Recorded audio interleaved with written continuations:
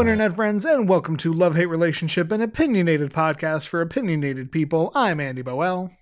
And I'm Alex Ruiz, and as ever, we are here to brighten your day, anger your soul, and tell you how to live your lives in that order. And Andy, you said you had something you wanted to drop me into?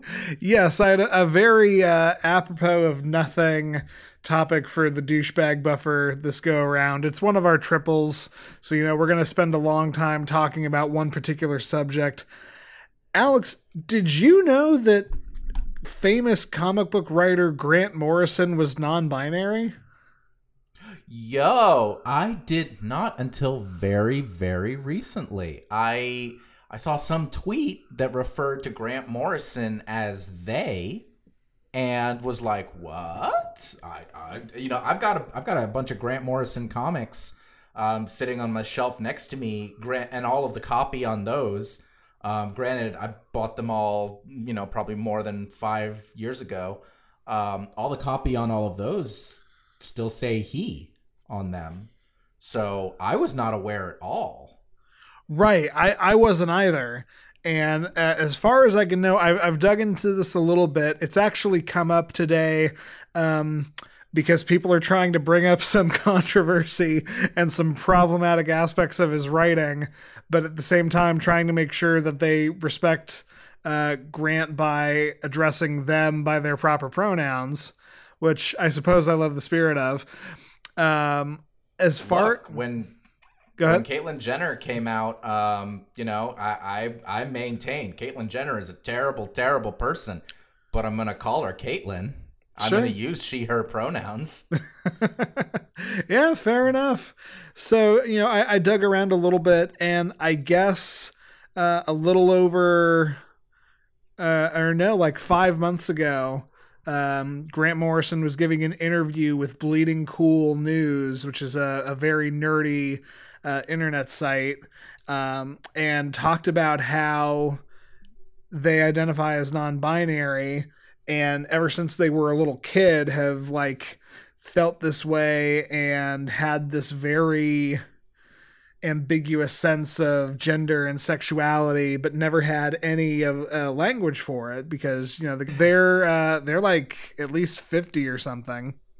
So yeah. I just found it really interesting because Grant Morrison is probably as famous a comic writer as you would have nowadays. He's not a Stan Lee. You can't say his name in any house in America and people have an idea of who you're talking about. But I'd say the rung below that, certainly. I mean, yeah, they are,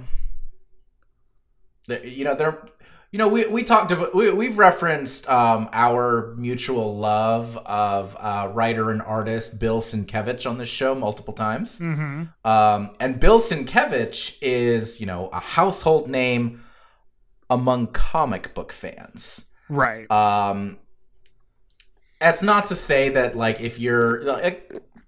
It doesn't pass the grandma test, or doesn't pass the my parents test. My parents don't know who Grant Morrison is. Hey, Mom, I don't think you've ever read a single one of the comic books on my shelf. That's totally cool. But, Grant Morrison, they're not going to pass that test. But, as far as... I know a number of people who have said that a Grant Morrison comic is one of their first comics, or one of the first comics they ever read that, really, really said something to them, showed them comics can be a great art form, because that's the kind of writer Grant Morrison is in a lot of ways. I'm not going to sit here and say that all Grant Morrison books are good, because they're out there. They like to shoot for and try some weird stuff, and sometimes it works. That's your Animal Mans. That's your New X-Men. I was about to say, sometimes it's okay. Your Final Crisis. It's fine. It's not great. It's not bad. Sometimes it's Multiversity, which who knows what the fuck was happening during Multiversity. I still don't understand it. But you know what? Grant Morrison is to a certain generation of comics readers what Alan Moore was to me, Which is not to say that I defend everything Alan Moore has said or Grant Morrison has done, but like I can point to a couple of Alan Moore comics and go, this is what taught me that comics could be art. That was Grant Morrison for a number of people. Yeah, absolutely. Yeah, I mean, he's probably most famous for his run of New X-Men. He wrote Batman, Arkham Asylum, Serious House on Serious Earth, which... Andy. They identify as they. Thank you. You're right. I apologize. Love you.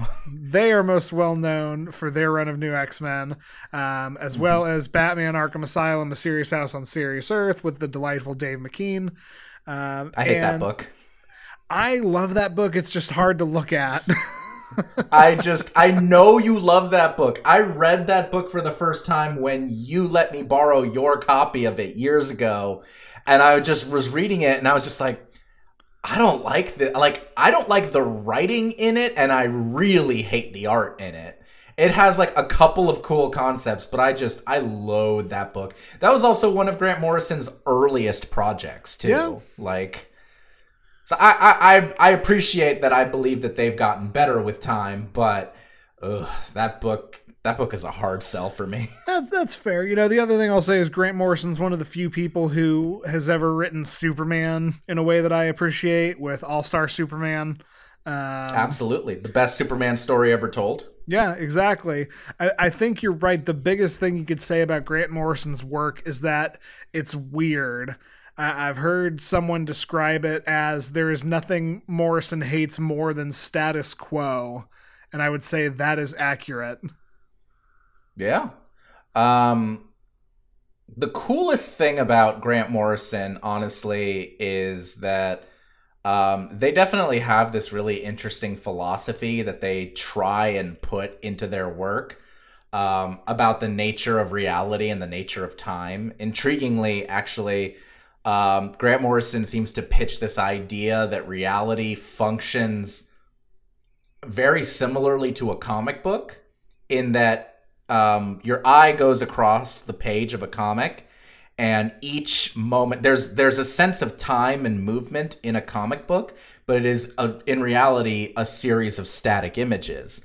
And something that a lot of physicists have argued about is any moment in the present is just that singular moment, and we don't understand how you move one moment forward to another in time. We see that it happens, we don't know why. And Morrison seems to have this philosophical pitch that comic books and time work very similarly. Singular moments that just move from one space to the next. And that's cool as shit, but really hard to explain to, like, any new comic reader. Yeah. I mean, props to like applying a philosophy to it. That's certainly more than a lot of people are going to do. And I think that really helps illustrate why they are such a famous figure in the comics industry. Just that vibe and that lifestyle. That's fair. They are also kind of problematic in a few different ways. A few of their books don't exactly have great views of women. A few of their books definitely revel in some weird torture porny kind of stuff.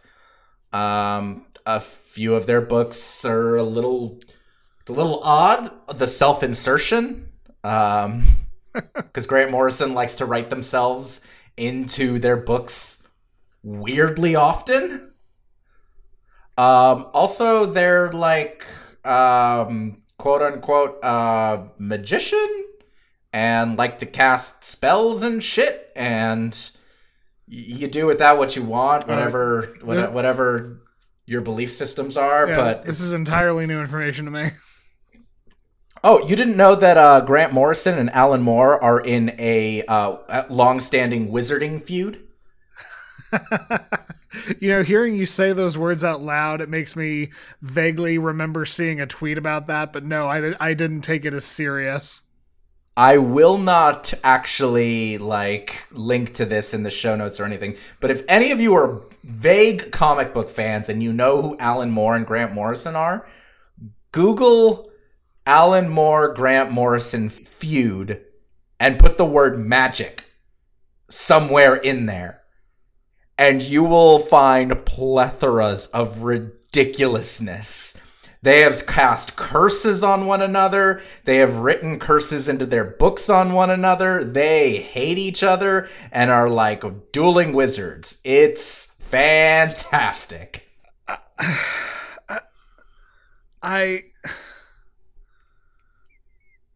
Welcome to Love-Hate Relationship. I mean, what can you say beyond that? Thank you for sticking with us. Cool. We're actually not going to talk about famous comic book writers from the United Kingdom this episode. It'll probably come up again. Knowing us, it'll most certainly come up again. But sure. Usually one of us talks about something we love, something we hate, and then we take your internet questions. Today, it is one of our Triple Love specials, and so we are just going to focus on somebody that the two of us love very dearly, and that is American film director John Carpenter. Fuck yeah. So, Andy, this is a more kind of windy setup than we even normally do for the triples, because we both agreed, I think a couple of months ago, that we wanted to do John Carpenter as a triple love. Yep. And there's a lot of things we can get into with John Carpenter. We are definitely going to spend some time talking about a couple of our favorite John Carpenter movies, namely, and we've talked about this on the show before, one of your favorite movies in the entire world, in the entire pantheon of cinema, and one of my favorite movies in the entire pantheon of cinema. Each of those were directed by John Carpenter. Those are two separate movies. And I want to give that the space it deserves. But as far as starting off, should we just talk a little bit about who John Carpenter is as a person? Yeah, I think that's probably the best place to start. As I said, he's an American film director. For anybody who didn't know, John Carpenter was born January 16th, 1948 in Carthage, New York, but moved to Kentucky when he was very, very young and became interested in film and movies at a very young age. And it's reported that he was making his own 8mm short films before he even started high school. So set the scene. We've got a middle school aged boy in early 60s Kentucky running around with an 8mm making horror movies. That in and of itself has become a nostalgic subgenre of movies nowadays. Yeah. He attended West Kentucky University, actually looking into getting a music degree, left that to go to the University of Southern California for a cinematic arts degree, and actually dropped out of college a second time to just go ahead and start making his first feature film, which, if you can, you do, especially back then. Yeah, I mean, it worked out for him. Very much so. One of his first projects was actually the short film that won an Academy Award, and Carpenter wasn't the director on it, but he collaborated with a producer, a guy named John Longenecker. And I've never heard of this film, The Resurrection of Broncho Billy, but it won an Oscar, and winning an Oscar is enough that I guess back in the 70s they turned to everybody and was like, okay, sell us your movie pitch. What you got? I mean, okay, setting aside everything that I very specifically have said about award shows, and very specifically the Oscars, all of which I continually stand by. Yeah, you're right. In 1970, you don't have viral movies at that point, but if you can slap up on a movie poster Academy Award winner John Carpenter, even if at that point he's a 24-year-old kid who just won an Oscar for a short film, and Andy, you've watched the Oscars. I have seen the Oscars too. There is a short film category. There's a few different short film categories. There is, indeed. Other than Pixar, how many fucking short films do you watch in a year? It depends on if I run across something like Batman vs. Alien or, some Marvel movie proof of concept thing. Other than those, yeah, I mean, to answer your question, probably 1 or 2 short films a year, maybe. Yeah. And I mean, it's a long-standing thing. Most directors, most film people in general, they start off making short films. That's still true today. For the most part, I think they end up on YouTube rather than as studio flicks. But all the same, short films are a place to start. And yeah, if you're the 24-year-old wunderkind who won an Oscar for a short film, I mean, if I'm a big 1970s movie producer, I'm gonna first, put out my cigar on somebody's face, say something racist, but then I'm gonna ask for a meeting with that Carpenter kid. Indeed. To tangent real quick, I'm thinking about, have you ever read Bruce Campbell's autobiography? I have not. I've seen it. I've seen it in a few different places. Isn't it called like A Chin You Could... If Chins Could Kill. That was it. Because Bruce Campbell famously jaw cut. Groovy. Yeah, I love this book very, very much. I own it. I got it at a garage sale, and it's one of the best garage sale finds I've ever found. And it's Bruce Campbell talking all about his early filmmaking college years and being Sam Raimi's roommate. And they talk extensively about how incredibly difficult it is to just pitch a movie if you're coming from nothing, even if the nothing you're coming from is being, somebody who's majoring in film at a Southern California school. And he talks about specifically trying to pitch the original Evil Dead with Sam Raimi at film festivals and stuff. And that came out 10 years later than this, something like that. Mm-hmm. So it's just interesting to me. You go back far enough and you can basically just, make a short film, win an Oscar, and that jumpstarts your film career. But then there's a very clear line where all of a sudden it's you have to fight tooth and nail and claw to even get your movie made. I mean, yeah, because funding is a thing. Distribution is a thing, especially back then. Because you have to get actual theaters to pick your stuff up. Mm-hmm. Never mind just funding it. When we talked about Kevin Smith, it's $27,000 to fund Clerks, and he spent most of that money on film. Just the film. Yeah. So I suppose all that to say, I'm picturing this kid in early 60s, Americana, just making movies and heavily looking through it with rose-tinted nostalgia glasses. That kind of sounds like every filmmaker's dream childhood right there. It does, but also we'll get into this a little bit later when we're talking about some of the actual movies that Carpenter works on, but it's also exactly what you would expect for Carpenter, because he is such okay, what do I have to work with? Do I have $300,000 and a prop department that's basically going to go to the dollar store? Okay, I'll make this.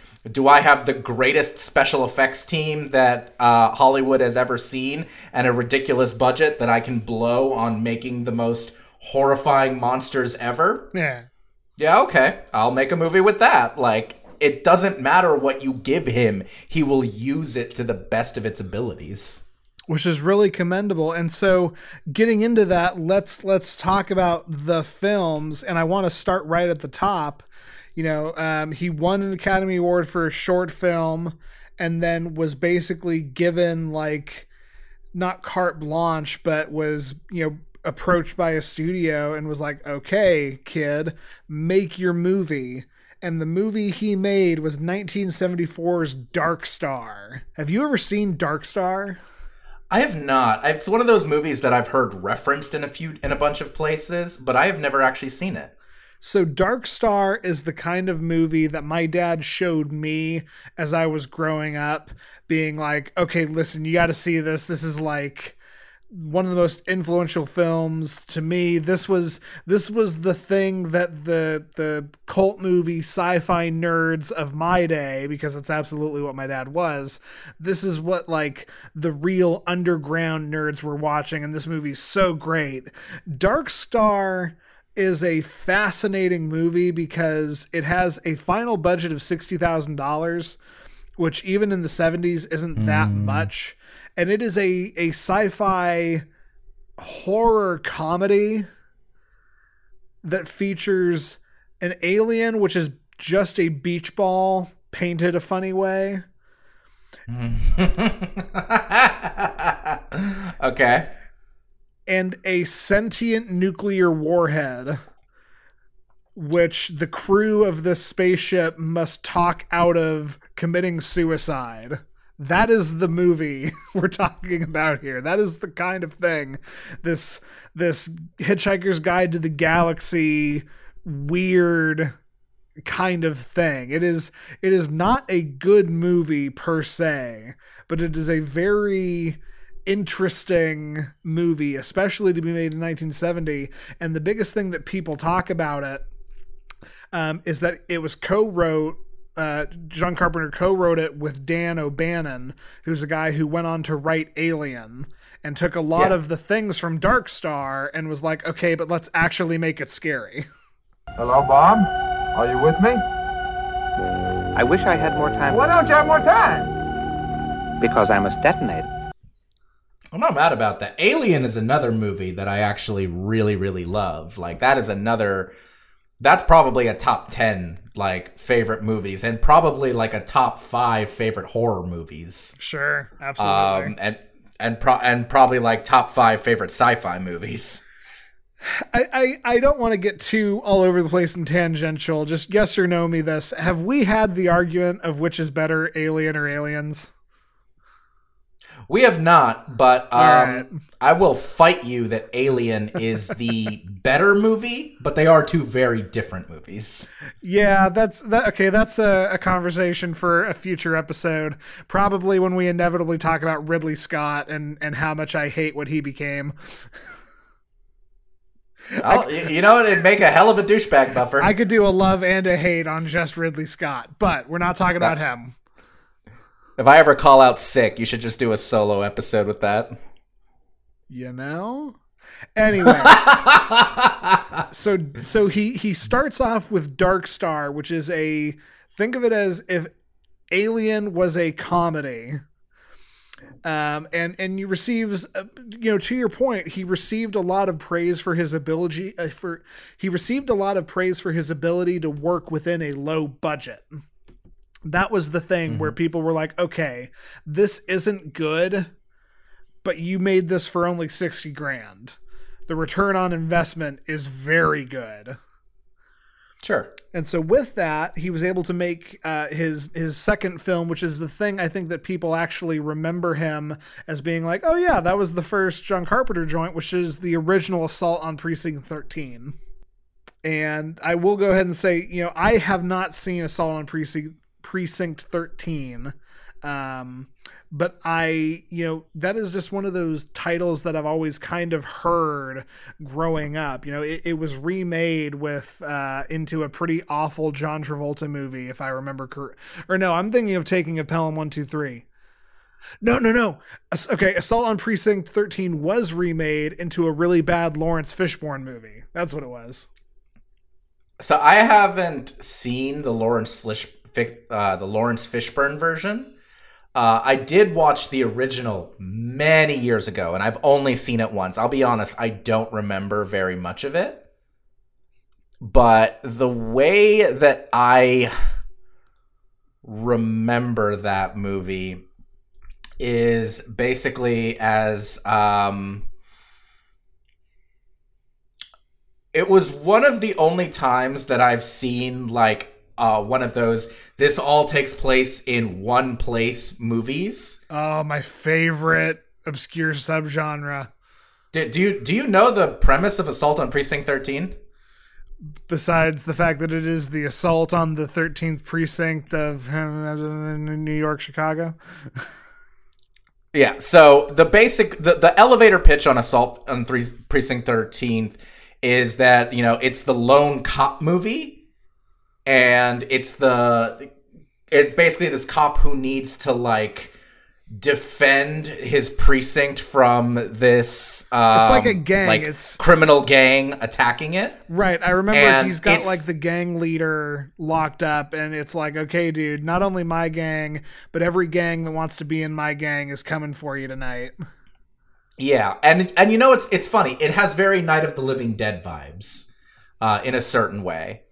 So it's super, like, again, one location for almost the whole movie. Very, like, you're freaked out by the people who are just kind of coming up randomly. It's not really a horror movie per se. Like, it doesn't use that film style, but there are a lot of just, like, sudden jumps and really tense moments. Like, it's a solid movie. I don't go in for thrillers usually. Like, it's never been a favorite genre of mine. I can name a number of thrillers I like, but, like, that's a solid ass movie.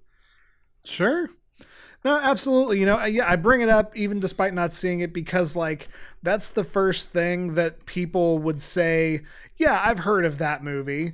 It's the first movie that Carpenter considers to be a real feature film because he was forced to make it on an actual, like, film schedule, which he didn't have to do for Dark Star. And so, Carpenter himself considers that his first real Hollywood directorial experience. And, co-wrote that with somebody named Debra Hill, who I know you know very fondly, and leads us into the next talking point. Yeah. So, I don't think we're gonna, like, I think after this point we can feel free to skip around some of his movies. Absolutely. But this leads us into his third feature film, which is one of my favorite movies in the entire world. And that is Halloween, 1978's original Halloween. Now, this is a movie that I have watched probably 2 or 3 dozen times. It's a movie I grew up on. What was that sigh? No, it was a contented, like, quiet laugh under my breath. This is a movie that I have given to you as a Christmas gift, the, like, special commemorative 25th anniversary edition of the original Halloween, which was a total find at some random video store in the mall. And I remember when I bought it, the super nerdy film checkout guy was like, "Oh, I didn't know we had this. I would have kept this in the back room where no one else could get it." And I thank you for it. Because I didn't have my own DVD of it. And I don't own many DVDs, but I have that DVD of Halloween. I love Halloween. Like, I grew up on slasher movies. Like, I was a fan of slasher movies. And especially those, like, 80s slasher movies. Right. And now, I always say, Halloween did not invent the slasher genre. But it kind of codified and perfected it. So it's interesting because I in a recent rewatch of it, where I actually sat down and watched it. I watched it with Stephanie, and it was the second time she had seen it, I think. And my wife famously, like, is not big on horror movies, but she can watch Halloween because actually, as far as horror movies go, it does so much with so little. There are 4 deaths in that entire movie. Like, 4 murders in that entire movie. It establishes the silent killer who, like, often masked. Like, Jason is a direct ripoff of Michael Myers in Halloween. Sure. Yeah, absolutely. It established, like, the single weapon thing, the way that scares are kind of organized there. This is inadvertent. John Carpenter has talked about this in interviews, but the idea of, like, the sexually promiscuous teenagers who then get killed. I was about to say, does this propagate the trope that if you have sex in a slasher movie, you die? Because I'm trying to think. I don't think that happens in Black Christmas, which is really the only slasher you can point to that came out before Halloween, or at least the only major one. Yeah, and John Carpenter has fully admitted that Black Christmas was a big inspiration for Halloween. So inadvertently, yes, John Carpenter's attitude towards the sexuality in Halloween was very much, they're teenagers. This is what teenagers do. There are the teenagers who like to have a bunch of sex. There are the teenagers who like to smoke a bunch of weed. And there are the teenagers like Jamie Lee Curtis's character, Laurie, who are just do none of that. And they're the responsible teenagers. And John Carpenter's attitude was, I'm just presenting different teenagers.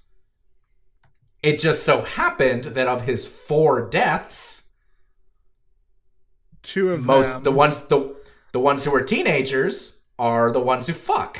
Yeah. And he didn't intend for that, but that's an interpretation that followed that movie. And honestly, that didn't. He has said that didn't happen for any moral reasons. That's how the story worked out. Like, after the teenagers have sex, one of them can be downstairs and by himself, where he can be murdered, in one of the most cinematically perfect murder scenes that has ever existed. Physically impossible. This is the scene in Halloween where a teenage young man is grabbed by the throat, hoisted up against a wall, and stabbed, and then the knife holds him in place in the wall. Absolutely would not happen in real life. None of the physics check out. It is one of the coolest horror movie deaths of all time. And that's what it should be remembered for. Yeah, and then after that, he can go upstairs and kill the girlfriend.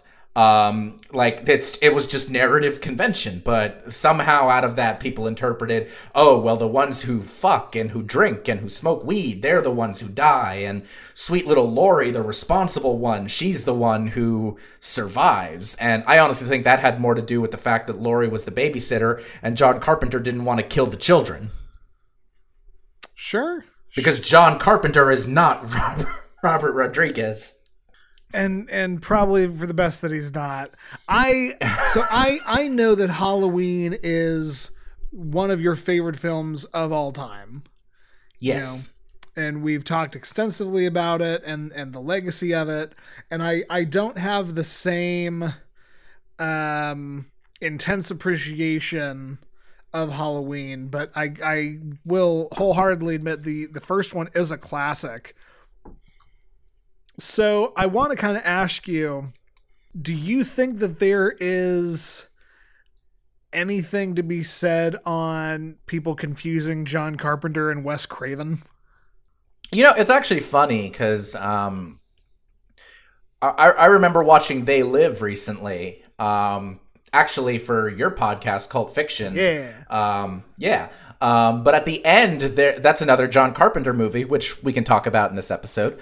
But there's a bit at the end where there's kind of a shitty televangelist dude complaining about the horror movies of John Carpenter and Wes Craven. The thing I always say on that front, John Carpenter is a great horror movie director. But he is not exclusively a horror movie director. Sure. He's a pioneering one. He is a very important one. He has directed, a couple of the greatest horror movies that have ever been made. But Wes Craven is, I think, the horror movie director.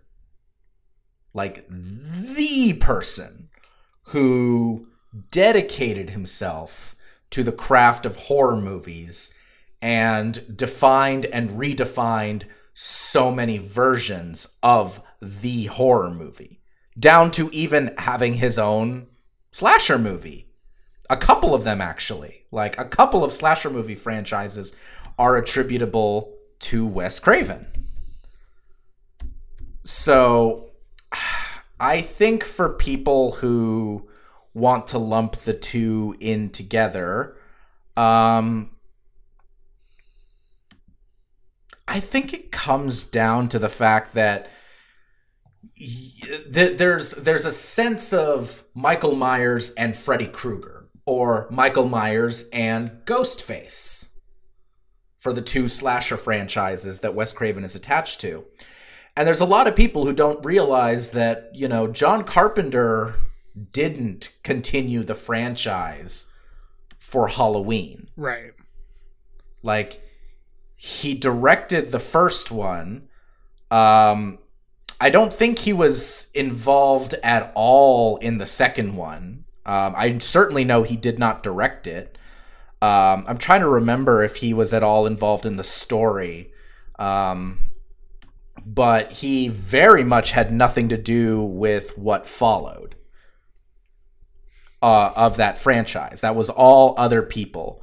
I'm looking at it now. Okay, so he co-wrote the second one with Debra Hill, but it was directed by Rick Rosenthal.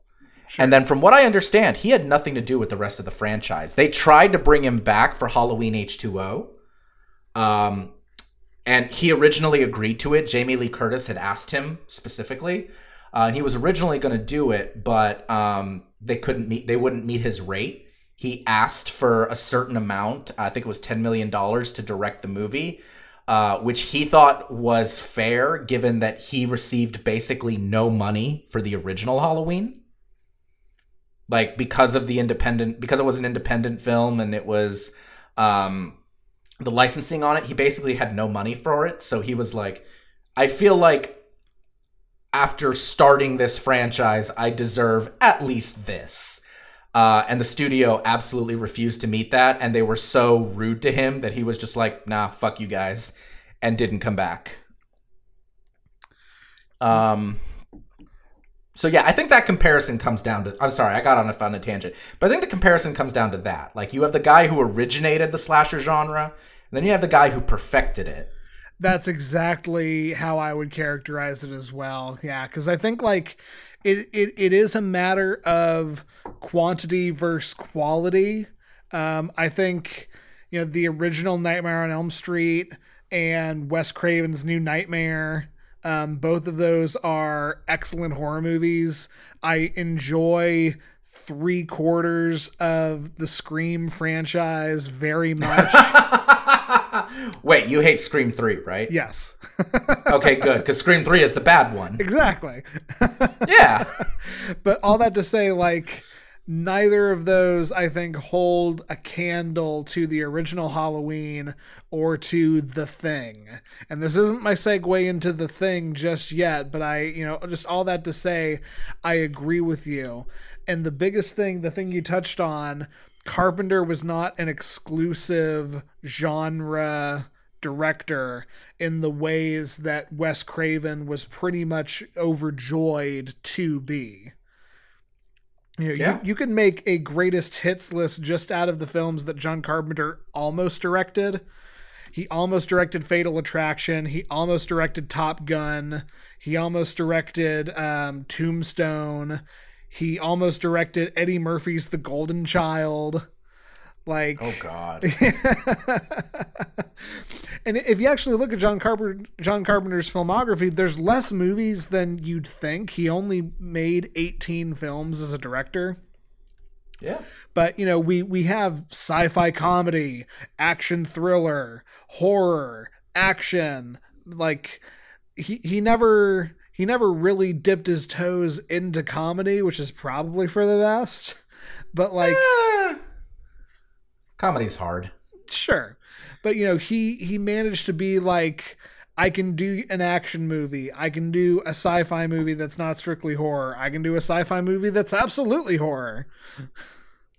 I can do an Elvis biopic for TV. Yes, absolutely. So he was a bit more multifaceted at the end of the day, I think. And that, that speaks to the point you made earlier. The guy just really loved movies. And we can sit here and go like, Wes Craven clearly adored and loved horror movies. John Carpenter just loved filmmaking. Yeah. And very particularly, he did love horror movies, but you're right. John Carpenter never wanted to do the same thing multiple times. He wasn't interested in that. And even if we're just gonna isolate his horror movies, like Halloween and The Thing and Christine are all incredibly different movies. Yeah. Factor in the Mouth of Madness, which is like a Cthulhu Lovecraftian horror movie. And the biggest thing is, you already said it, he helped write Halloween 2, but then he walked away from the entire franchise and was basically like, I have zero interest in making this movie again. Yeah. And so I listened to an interview with him. There's a wonderful podcast. It's called Song Exploder. And they did where they deconstruct various songs by different artists. And they interviewed John Carpenter to talk about his work on the theme for the new Halloween movie that came out, I think, in 2018, which he did not direct. He did not write. That was a totally different story.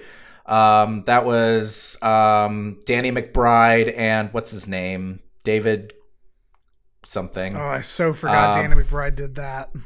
God. Oh God. I want to get this right because I do feel like he like deserves this, but oh fuck. Most recent movie, Halloween. Okay, 2018. David Gordon Green and Danny McBride did that one, and David Gordon Green directed it. So John Carpenter came back to do the music for that, but just the music. And to be fair, John Carpenter's original theme for Halloween is maybe the most iconic horror theme of all time. I would argue it is, and the core of my argument is the Friday the 13th noises is not really a song. No, it's really not. But, like, it's one of the top, like, film scores. I gotta say, it's a top 10 of all time film score. And I would put it up there with, like, anything John Williams ever did in that top 10 list. It is an important film score. And to John Carpenter's credit, I'm going to sit here and say that the score for Halloween is on par with any of the works of John Williams, any of the works of Danny Elfman. I'll put it up there with Star Wars. I'll put it up there with Indiana Jones. I'll put it up there with Jurassic Park. I'll put it up there with Nightmare Before Christmas. But unlike people like Williams and Elfman, Carpenter wrote that score entirely himself and played it himself. Like, I learned in this interview that, like, they had no money for a composer. Like, it was $300,000 budget for all of Halloween. He had enough money to give himself 3 days in a studio in LA. He went into the studio with kind of an idea of the melody, something he had kind of ripped off from the score, Dario Argento's Suspiria, which is also, and the theme from The Exorcist. Like, he kind of had something inspired by those things in his head, the melody. He just went into the studio, had a friend of his who worked at, I think, UCLA, come in, program the synthesizers, because they didn't know how to use the fucking synthesizers in the studio, and then he just improvised everything else. Just came up with it on the spot. And it is one of the most iconic film scores of all time. And that is like, I want to spend time talking about Carpenter as a composer a little later on, but just that alone, there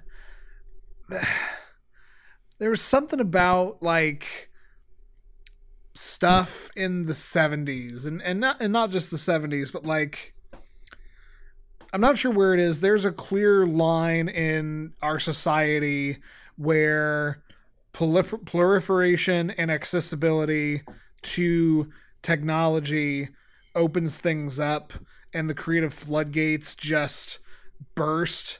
And because the creative floodgates burst, there's not as much room for something to become iconic.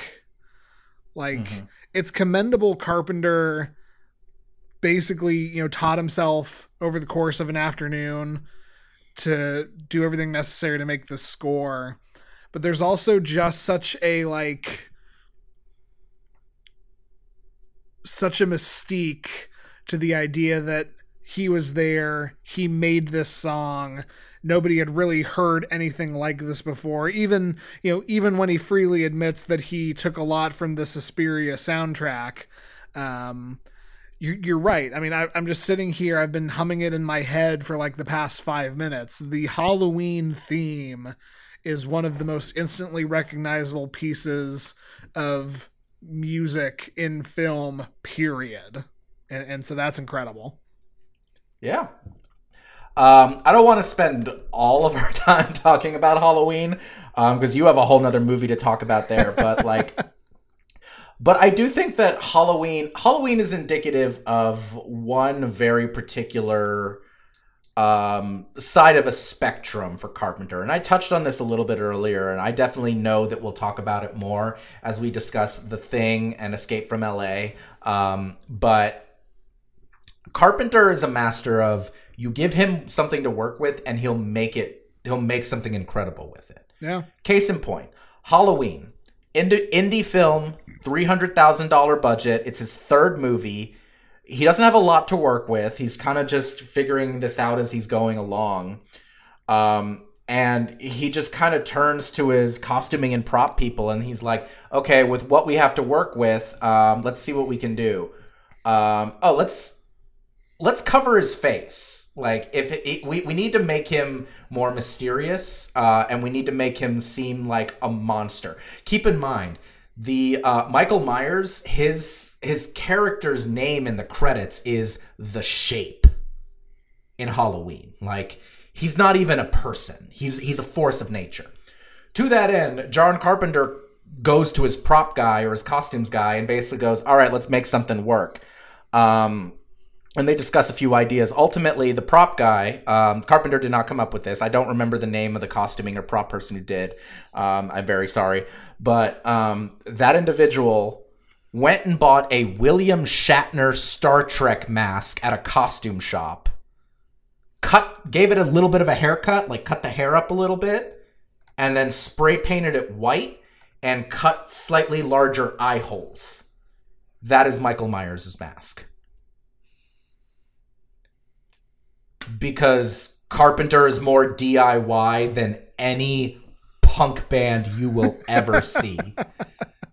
And it speaks for itself. There's something about that necessity. There's something about the figure it out, let's make the thing, and you figure it out and you make the thing and you buy a William Shatner mask because that's the one you were like, yeah, this will look creepy as hell. And you create a staple of a genre that the killer has to have something making them mysterious. Like, maybe not masks per se, but like the killer having a face covering or something that makes them otherworldly, something that makes them into a shape, is a staple of the slasher genre because of Halloween. Yeah. Something I know you do on Cult Fiction, Andy, is occasionally talk about movies and discuss, like, is this a movie you could make? Mm-hmm. You've worked on a movie. You've gone to school for movies. You understand, at least academically, if not practically, and as a student of the art form, what goes into making a movie. Right. besides like making sure you can get location permits and maybe, you know, have a prop car on fire, is there anything in Halloween that like you couldn't do?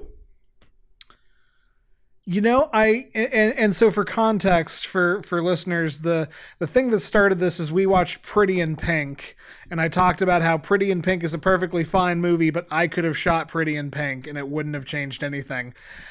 You know, practically the answer to your question is no, but like I think about the idea of the composition of the shot where Laurie thinks that she has killed Michael and she is huddled on her floor and she's, I think she's like trying to soothe Tommy Jarvis. Mm-hmm. And Michael sits up in the background. That is one of the iconic. That is an iconic shot in horror, and I don't want to speak about my means. I don't know if I would have thought to have been like, we're not going to cut away, we're not going to move, the dead man is going to sit up. Okay, for clarifying sake, never mind the script, never mind the ideas. Practically speaking, could you have shot Halloween? Okay, fair enough. Yes. Yeah. Because honestly, the biggest thing there is you've got some prop guns. At one point, you've got a car that is destroyed. And clearly you would need, you know, a team of like prop people to actually light the car on fire and make sure all of that is safe. You know, obviously you've got some prop knives, but like the costuming, the sets, even the lighting, like so much of it takes place at night in shadow. Like there's it looks like a movie that was like, in terms of just having an eye in that every frame a painting kind of way, there is nothing about it that is outside mere mortal capability. And yet you have something like that iconic shot with Michael sitting up. You have, admittedly, you have incredible performances. You have Jamie Lee Curtis creating the role of the Scream Queen. You have Donald Pleasance having just so much fun. Just so much fun as Dr. Loomis. You have a truly terrifying and imposing figure in the actor who played the Shape. Like, it's miraculous what such a creative mind who gathers some additionally creative minds with these limitations can accomplish. I love Halloween because Halloween is a movie that took so little, has so little, 4 deaths, $300,000, a runtime that's not even a full 2 hours. Like, I'm pretty sure the runtime for Halloween is just, it's a pretty tight 90. And you can not invent the slasher genre, but define, and not perfect it, but define it. And make the most iconic score with just 3 days in a studio and synthesizers that you needed a friend to program.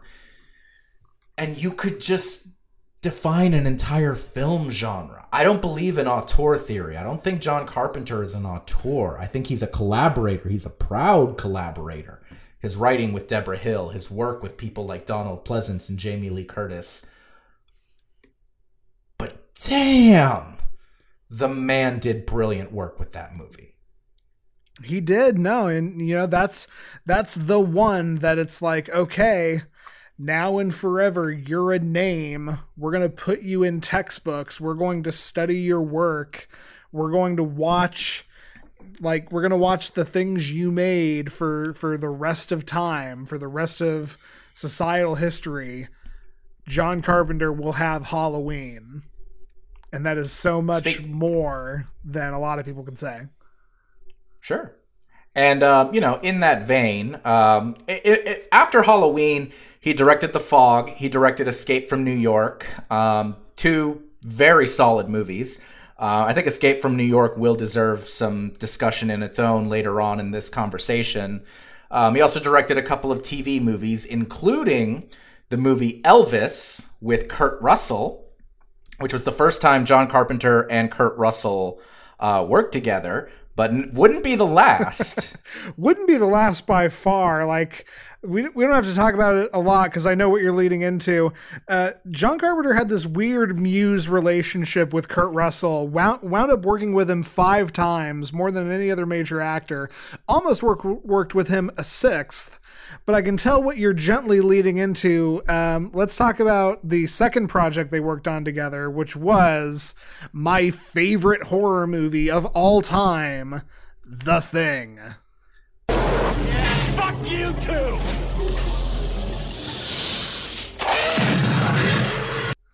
The third project they worked on together, but let's go for it. Because Escape from New York was in there. Fair enough. The third project they worked... I've not actually seen Escape from New York. I'll get that out of the way.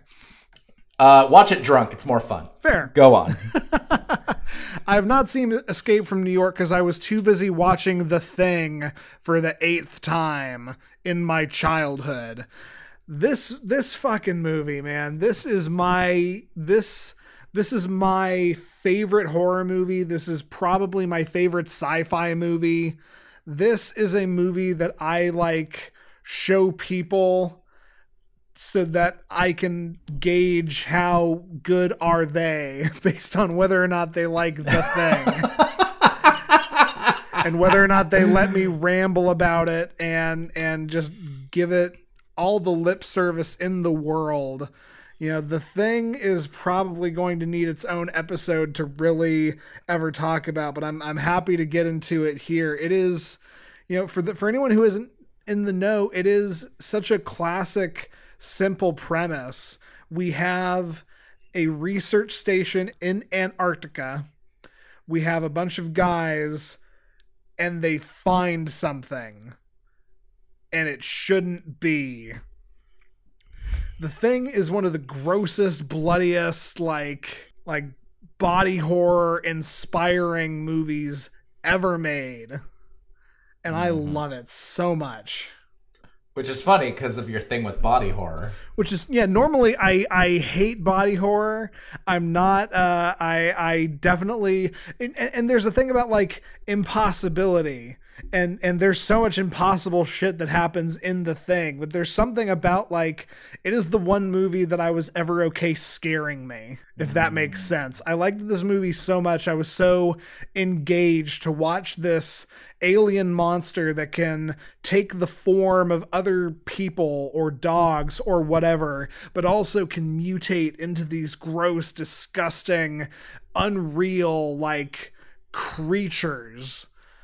I was so engaged, I was so enthralled, I was so captivated that even as a kid, I was the kind of guy who would absolutely look away during the jump scare, and I could not look away during The Thing. Talking about Carpenter as a collaborator, and that's such a good way to phrase it, because I think there's so much of what makes The Thing amazing. You have Carpenter's brilliant direction, but you also have the fact that he gave 1/10 of his budget to Rob Bottin, who was a special effects creature designer guy who was one of the original greats in the business, and gave the guy $1.5 million out of his $15 million budget, which was unheard of that time, and was here's your effects budget. I want everything to be real. I want things to be able to move. I want things to be wet and gross and disgusting. And Rob Bottin went, okay, buckle up. I'm going to give you a 5-headed dog monster that shoots tentacles out of its mouth. I'm going to give you a know what it works. It works. I'm going to give you a man's stomach that opens up like a pair of giant jaws and then bites off another man's hands at the forearm. I'm going to be very clear, all of you can Google these GIFs and they are incredible. They are. They're gross and disgusting and brilliant. And so, you juxtapose this gross, graphic, certainly Carpenter isn't the first guy to take 50 gallons of corn syrup and dye it different colors and call it alien blood. But there's something about juxtaposing this gross, visceral, loud, yelling humor with the quiet, dreadful tension of the rest of the film. You know, The Thing, I've heard people say it's a movie about communism because it's about a bunch of guys stuck together not knowing who you can trust. And I don't know if I necessarily buy into the metaphor there, but the fact that people make a metaphor is usually always a good sign for a property if someone's thinking about it that hard. I love that it is a movie about fear and tension. And the tension in The Thing is this dreadful, overpowering, just, you can taste it.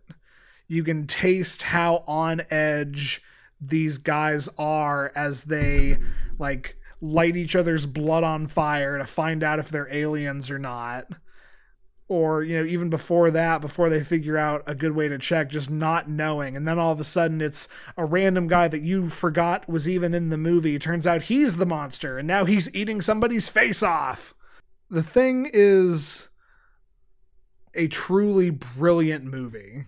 And I think Carpenter's willingness to try different things, to give a budget that was vastly disproportionate in a way where he was giving more money than most people gave. The willingness to like just fuck around and try stuff. You know, anybody who's seen the movie, there is a stunning and iconic title card sequence where the letters "The Thing" literally burn into the screen. And that was done by literally lighting some stuff on fire and like making stencils of the letters in that way and then lighting film stock up so you get this practical, brilliant look. It's such a damn treat. You know, it makes the prequel / remake that they did in 2011 such a travesty. And I think we've talked about it on this. I think we've talked about it on this very show. That was a movie that had a bunch of practical effects, and then the studio was like, "No, we want to go with CGI." And then nobody liked the prequel. Shocker. Yeah, because the CGI sucked. And you know, we watched The Thing recently. Just to kind of catch up on it, because I hadn't seen that movie in years and years, and I remember liking it. I'll be honest, I always thought the interpretation on communism was a bit of a stretch. I think it's more a commentary on nihilism, but that might be me reading my personal philosophy into shit again. But when I think of The Thing, I think of the Thing as a triumph of practical effects. I put The Thing up there, actually, with Alien and up there with Jaws. Sure. In terms of movies that look so freaking perfect. You know what? With Jurassic Park as well. I would put The Thing on the level with Steven Spielberg's best moments in effects.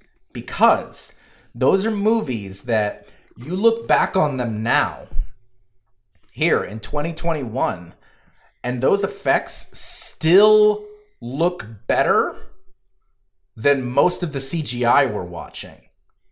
Like, I will never be... I legitimately have difficulty remembering if I was more angry at Man of Steel or Spider-Man 3 for their climactic fight scenes, which literally looked like video game cutscenes. That's how bad their rendering of human faces were. And The Thing was able to maintain a human mutated face on a giant monster. The Thing was able to still make that face look kind of like the person it was based off of as it was crawling across the floor in one scene. Spoilers for a movie that came out in 1982. Also obligatory. You got to be fucking kidding me. And I sat here talking in Halloween about, a William Shatner mask painted white and what Carpenter was able to do with that aesthetic. And then let's see what he did with everything that Bottin did with that giant budget. It is a triumph. I put that scene with the jaw stomach on par with John Hurt's Alien scene. Yeah. With the face hugger being birthed out, which is one of the most iconic scenes in all of horror. Like that shot, it's so, and you talk about tension. And I could have talked about this with Halloween. We can talk about it here. We can talk about it with most John Carpenter movies. Nobody does tension like Carpenter. The whole thing with The Thing is that, with basically the exception of Kurt Russell's character, R.J. McCready, and arguably with the exception of Wilford Brimley's character early in the movie, when he's like destroying everything because he's clearly figured out that if the thing gets out to like general civilization, it will take over the human population in like a couple of years. He calculates it out in a matter of months.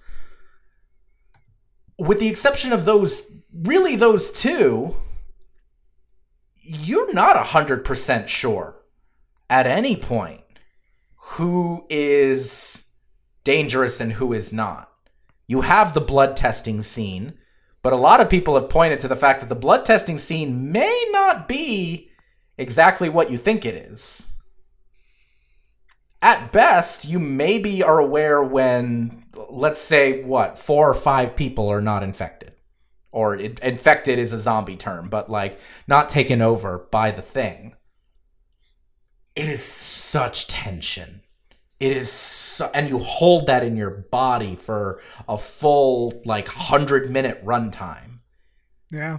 Halloween is about tension. You see Michael stalking Laurie. You hear this music, this incredibly tense music, creating these moments where you're just like, I don't know what's going to happen. And frankly, maybe more than half of the time, nothing happens. You don't get that release. You just get it lessened a little bit while you move on to your next very tense scene. Right. Nobody does that like Carpenter. No. Not even Craven. Yeah, I would absolutely agree with that. The only way to know who isn't assimilated in the thing is to watch who gets killed and who doesn't. Carpenter himself there are certain moments that are left intentionally ambiguous. And people have been like, okay, we saw this dude's shadow. Was it this guy or this guy? And Carpenter has straight up been like, there is no answer. And to just be like, no, it's a mystery and we left it open so that you could make these fan theories is brilliant. Nobody does tension like Carpenter. And I think this is actually the best moment to talk about Carpenter's contributions as a composer, because what is the tension if not a brilliant score set to create tone and mood and feeling? We're coming up at the end here, and I want to be able to talk about this part of it especially, and his legacy. I mentioned Carpenter only made 18 films, which I consider to be a relatively short amount for how big of a name he is. And how long he's been doing it.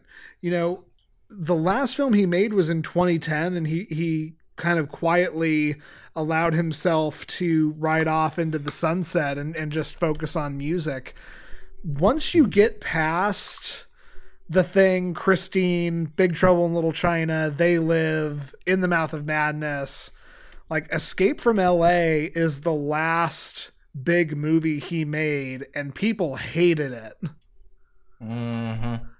It's not his best. Yeah, in a way, They Live, which came out in 1988, that was like the last one that people really look at and talk about and pay lip service to. And so in the interest of time, I'll say, unless you had anything specific you wanted to talk about, They Live is the John Carpenter film we just watched for Cult Fiction, so you can hear me and Stephanie talk about it on there. I have come here to chew bubblegum and kick ass.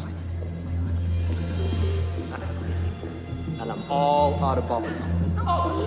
I want to hear your words, especially as somebody who is musically inclined much more than I, about Carpenter as a composer. So the biggest thing I'll say about Carpenter as a composer is he's a very untechnical player.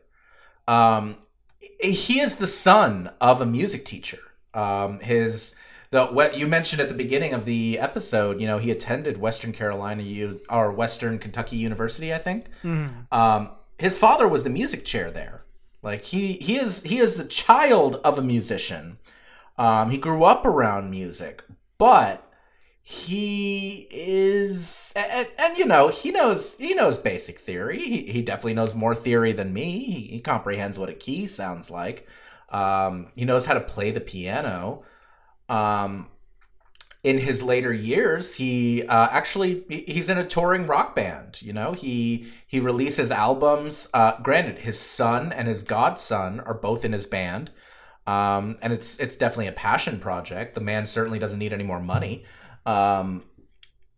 But he's very untechnical, but he is this master of mood and the notion of applying emotion to sound. Funny enough, if I'm going to compare him compositionally speaking, he's obviously more technically trained than this, but he reminds me a lot of like a Kurt Cobain. He is not terribly obsessed with being technically proficient. Mm-hmm. He knows way more theory than Cobain ever did, but he's very concerned with the sound of things, the aesthetic, the mood. And he doesn't care a whole lot about how he gets there. Carpenter was one of the first film composers to really embrace the synthesizer in the late 70s. At that point, people weren't really embracing synths. No, like Stevie Wonder was using synths because Stevie Wonder is better than all of us. Carpenter embraced synths, and some of that had to do with their versatility. It meant he could do a lot with a little. When he was still making independent films and scoring a lot of them himself, they made the ability for him to do a lot. You listen to the original score of Halloween, he could make string sounds. Those weren't strings, those were synthesizers that he had his friend program because he didn't know how they worked. Like, he just was able to do a whole lot of things. But in 1978, that was enormous. Nobody was doing that. Again, this is the time of John Williams creating giant orchestral scores, which granted are brilliant and incredible. But it's John Williams with an orchestra, and this is John Carpenter with a synthesizer. With a synthesizer in an afternoon, 3 days in a studio, he does the entire score. Almost entirely improvised. Minus a melody he had more or less worked out at home. What the fuck? Our stance on auteurs is noted, and you've brought it up again here. Auteurs are not necessarily a good thing. And Carpenter isn't necessarily an auteur, but it's fascinating to look at this man who is considered one of the premier directors of his era, and then recognize how integral music has always been to him. And then I'll take it a step forward. I think it's really fascinating and telling that John Carpenter to date, because he's made the soundtracks for all of his films, he has more commercial albums than he has movies made. most of them are soundtracks, but if somebody who had never watched any movie and just was looking up the man, they would go, oh, that's interesting. Normally you hear like a singer becomes an actor. You don't really hear that like a director becomes a musician. And yet here we are. Like there's a few movies he didn't do the score for. He didn't do the score for The Thing, but most of his movies he did. I think he even won an Oscar he won a Saturn Award for Vampires in '98 for the music on that. But he's done the music for most of his movies. And Andy, you're the film guy. I'm the music guy, but like, music can make or break a scene sometimes. Absolutely. Music, especially something like a thriller or a horror or a drama. It's so essential. It is. And you don't see people do this. You don't see people do this unless they are a yet to be discovered rising star, young gun director in the industry, and they're making a movie that they did the low budget director, shooter, editor, soundtrack thing. And in fairness, Carpenter did that. But unlike everybody else, he never stopped. And there is something really cool about that. I love it. I absolutely love it. I had one more point I wanted to talk about before we wrapped, and that was Carpenter as a satirist. So if you will indulge me, we've talked about it a couple of times. I think the preeminent example of Carpenter's satire is the movie They Live. Mm-hmm. Which most of you will know specifically just by the soundbite of Rowdy Roddy Piper saying, "I am here to chew bubblegum and kick ass, and I am all out of bubblegum," as he shoots up a bank filled with both people and aliens, specifically shooting the aliens. Yeah, important clarification, but that hit a lot differently in the 80s. Yeah, absolutely. But They Live is this movie that is ostensibly about aliens invade the Earth, but instead of invading the Earth the way they do in, say, The Thing, they actually just replace humans, and they are disguised, and they are living amongst us, and they are filling us through advertising and media with these messages, these subliminal messages to be docile and to breed and to spend money. And it's this giant satire on consumerism and greed and advertising. And is it the best movie in his milieu? No. Is it better than some people give credit for? I think so. I very much think so. Yeah, like, it is a very fun movie, especially the first like 2/3 of it, and I'd argue the whole thing is just a really great time. One of like it leads to one of my favorite behind the scenes moments ever, and I'm not talking about the 6-minute long fight Rowdy Piper and Keith David got into, but it's so great.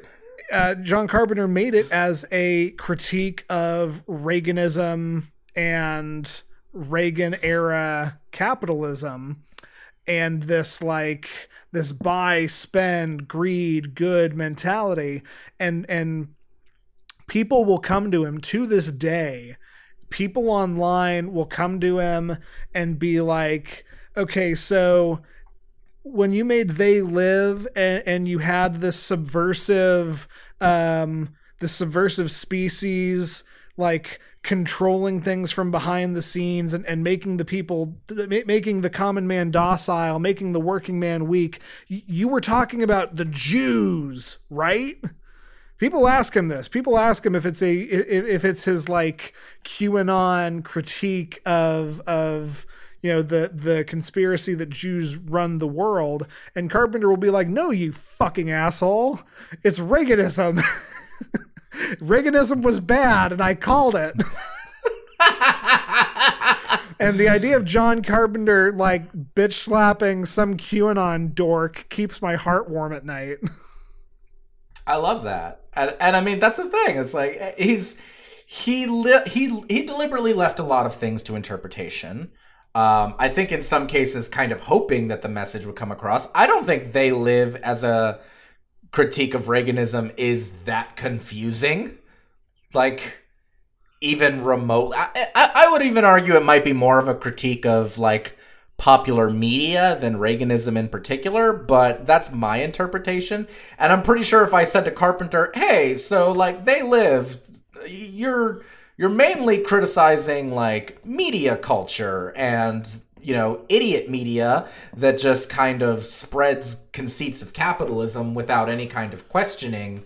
And he'll probably be like, yeah, I mean, there was some Reaganomics stuff in there too, but you got the gist. Like, I'm pretty sure that'd be his reaction to my interpretation. I don't think he would be wrong. No, and I mean, like, okay, are all of his movies giant satires? No, I don't think Christine is a satire of anything. Christine is a cool-ass, like, monster movie, basically. An adaptation of a Stephen King novel. It's great. Like, I actually really like Christine. I don't think it's a great movie, but I really like it. Yeah. But he still will also, like, Escape from New York is very much a satire. They Live is a great satire. And even as recently as, the mid-2000s, when he was kind of semi-retiring or in the process of, he did an episode of Showtime's Masters of Horror in the second season, an episode called Pro-Life, which is about a young girl who is raped and impregnated by a demon, very Rosemary's Baby, and she wants to have an abortion, but she isn't able to because she has a religiously fanatical father and brothers who like won't allow her to do it through very extreme measures. And she's literally been impregnated by a demon. And look, that synopsis is satire in and of itself. Carpenter's politics are very, very clear.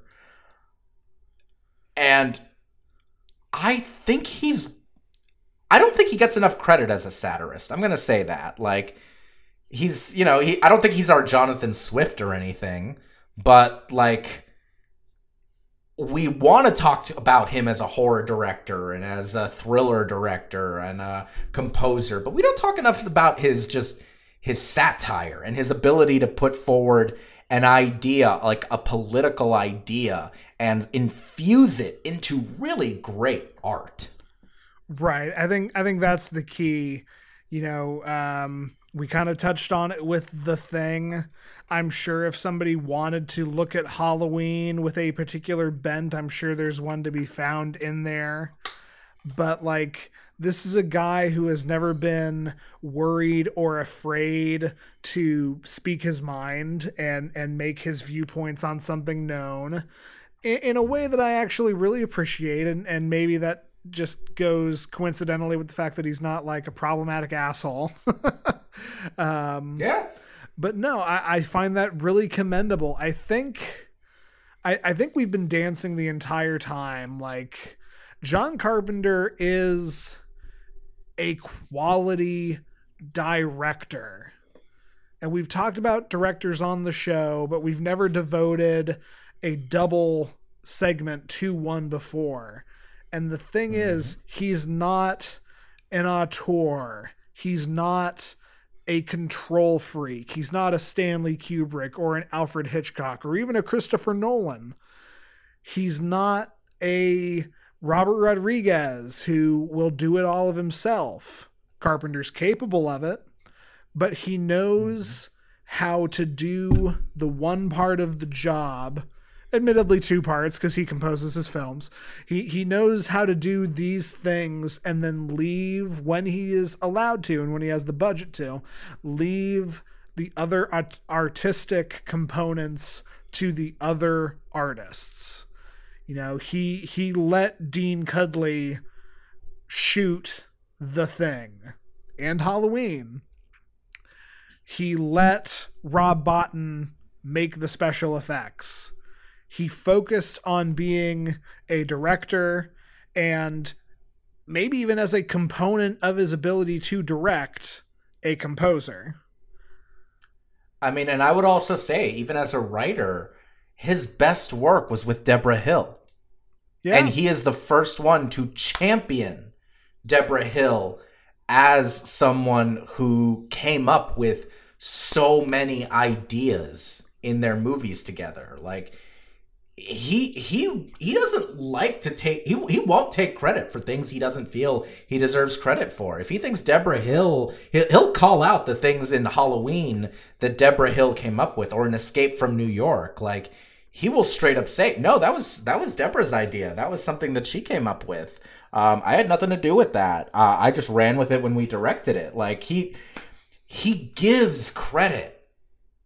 And in film, which is such a collaborative art, arguably one of the most collaborative arts, we want to give it to a director. Sometimes we want to give it to an actor too, but largely we want to give it to directors.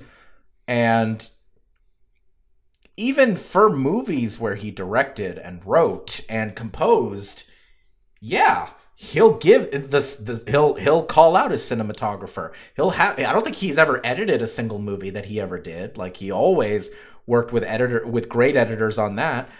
He didn't write The Thing. Bill Lancaster did, and it's a great script.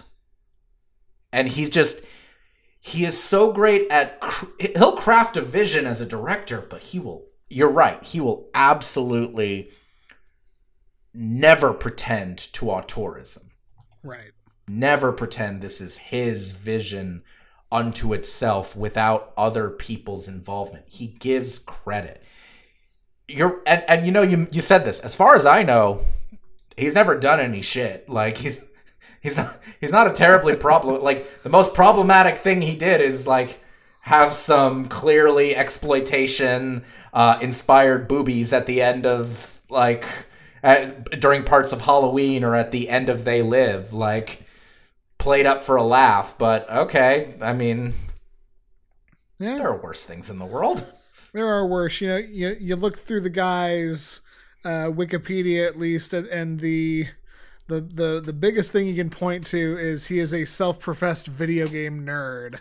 And his kid got him really into Sonic the Hedgehog, and it's just sort of become like a lifelong thing the guy likes to do. He, as far as we know, as of 2021, the man has never been horrible or an asshole on set or any of these things. He is a good guy. He's a good guy and a really great director and a really excellent composer and a really phenomenal writer. And so for all of those reasons, I think it's appropriate. He's been our first film. He's been the first director we've talked about for a Triple Love special. So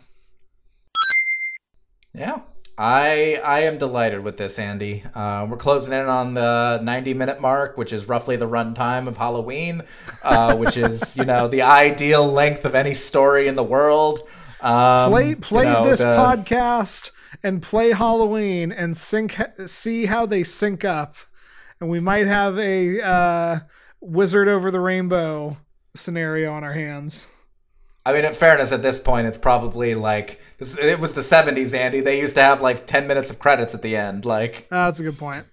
We're probably at the point where it's like Halloween theme composed by John Carpenter, like scrolling through, filmed in Panasonic 35mm, copyright 1978. Like, that's the point of the movie we're in now. But like, either way, I appreciate you going on this journey with me. I wasn't so sure because on Carpenter, but like, unlike Kevin Smith, I haven't seen almost all of his movies. I've seen, I look at this 18, I've seen probably a little more than a third of 1, 2, 3, 4, 5, 6, 7, 8, 9. Yeah, I've seen about half of them. A little over half of them. I've seen 10 of them. So, like, granted, I've seen Halloween enough times that, like, I've seen Halloween probably more than 18 times, but no, I appreciate that. I had my wonderings, honestly, because I was like, okay, well, I don't know everything about John Carpenter, but I know I love him, and I know that you love him, and the fact that we could get an hour and a half just spewing absolute adoration of this man and how just fucking great his work is and how decent he is, and I'm really happy with this one, Andy. I think we did good. Well, I'm proud, man. Anytime you're happy, I'm happy. And, this will be my final word on it. To your point, I definitely have not seen even half of John Carpenter's filmography. I talked about how surprised I was that there were only 18 films. And then I looked at that and, I've seen probably 7 of them. But in those 7... And in John Carpenter as a whole, I don't think you need to know every little thing about the guy, but you can know that he gave us one of the most influential song scores in all of film. He gave us one of the most defining action movie lines ever. I have come here to chew bubblegum and kick ass. And I'm all out of bubblegum. He gave us these things. He gave us one of the greatest jump scares in all of horror. This man's highlights are enough. And then you find out he's a wonderful person. And then you find out he's a brilliant director. And so, yeah, I've absolutely adored talking about him with you as well, dear boy. And so that has been this episode of Love-Hate Relationship. Normally, we take your relationship questions at the end of every show and give our perfectly unqualified advice. We're not going to do that now, but you can send those in to lovehaterelationshippodcast@gmail.com, where we promise we'll read them. That's right. You can subscribe to us on Apple Podcasts, Google Podcasts, Stitcher, Spotify, YouTube, or even TuneIn Radio. Hey, Mom. I don't know if you've ever seen a John Carpenter film in your life, but you listen to the podcast. I appreciate you. I love you. I'll call you on Friday. You can also follow us on Twitter at LHRPod. That's LHRPOD. And you can, check out our episodes, check out what we're tweeting, what we're talking about. We love tweeting about various topics as they come up. And also you can submit questions to us there as well. We often pull from relationships.txt, so if you happen to see a great relationships.txt or Reddit question online, and you want our take on it for some reason, send it our way, please. Our DMs are open. Absolutely. I mentioned it. We've talked extensively about movies, and I have another podcast called Cult Fiction, where, as of time of recording, I think the last episode that came out was actually on John Carpenter's They Live. So, if you want to hear a more deep dive with the incomparable Stephanie Johnson, you can find Cult Fiction the same place you can find Love-Hate Relationship on all of your favorite podcatchers. And you can also find me, Andy Boel, on Twitter at JovoCop2113. That's right. You can follow me on Twitter and Instagram and TikTok at _X_RUIZ. Thanks for listening, y'all. We appreciate you going on this journey with us. And as ever, please tell your enemies.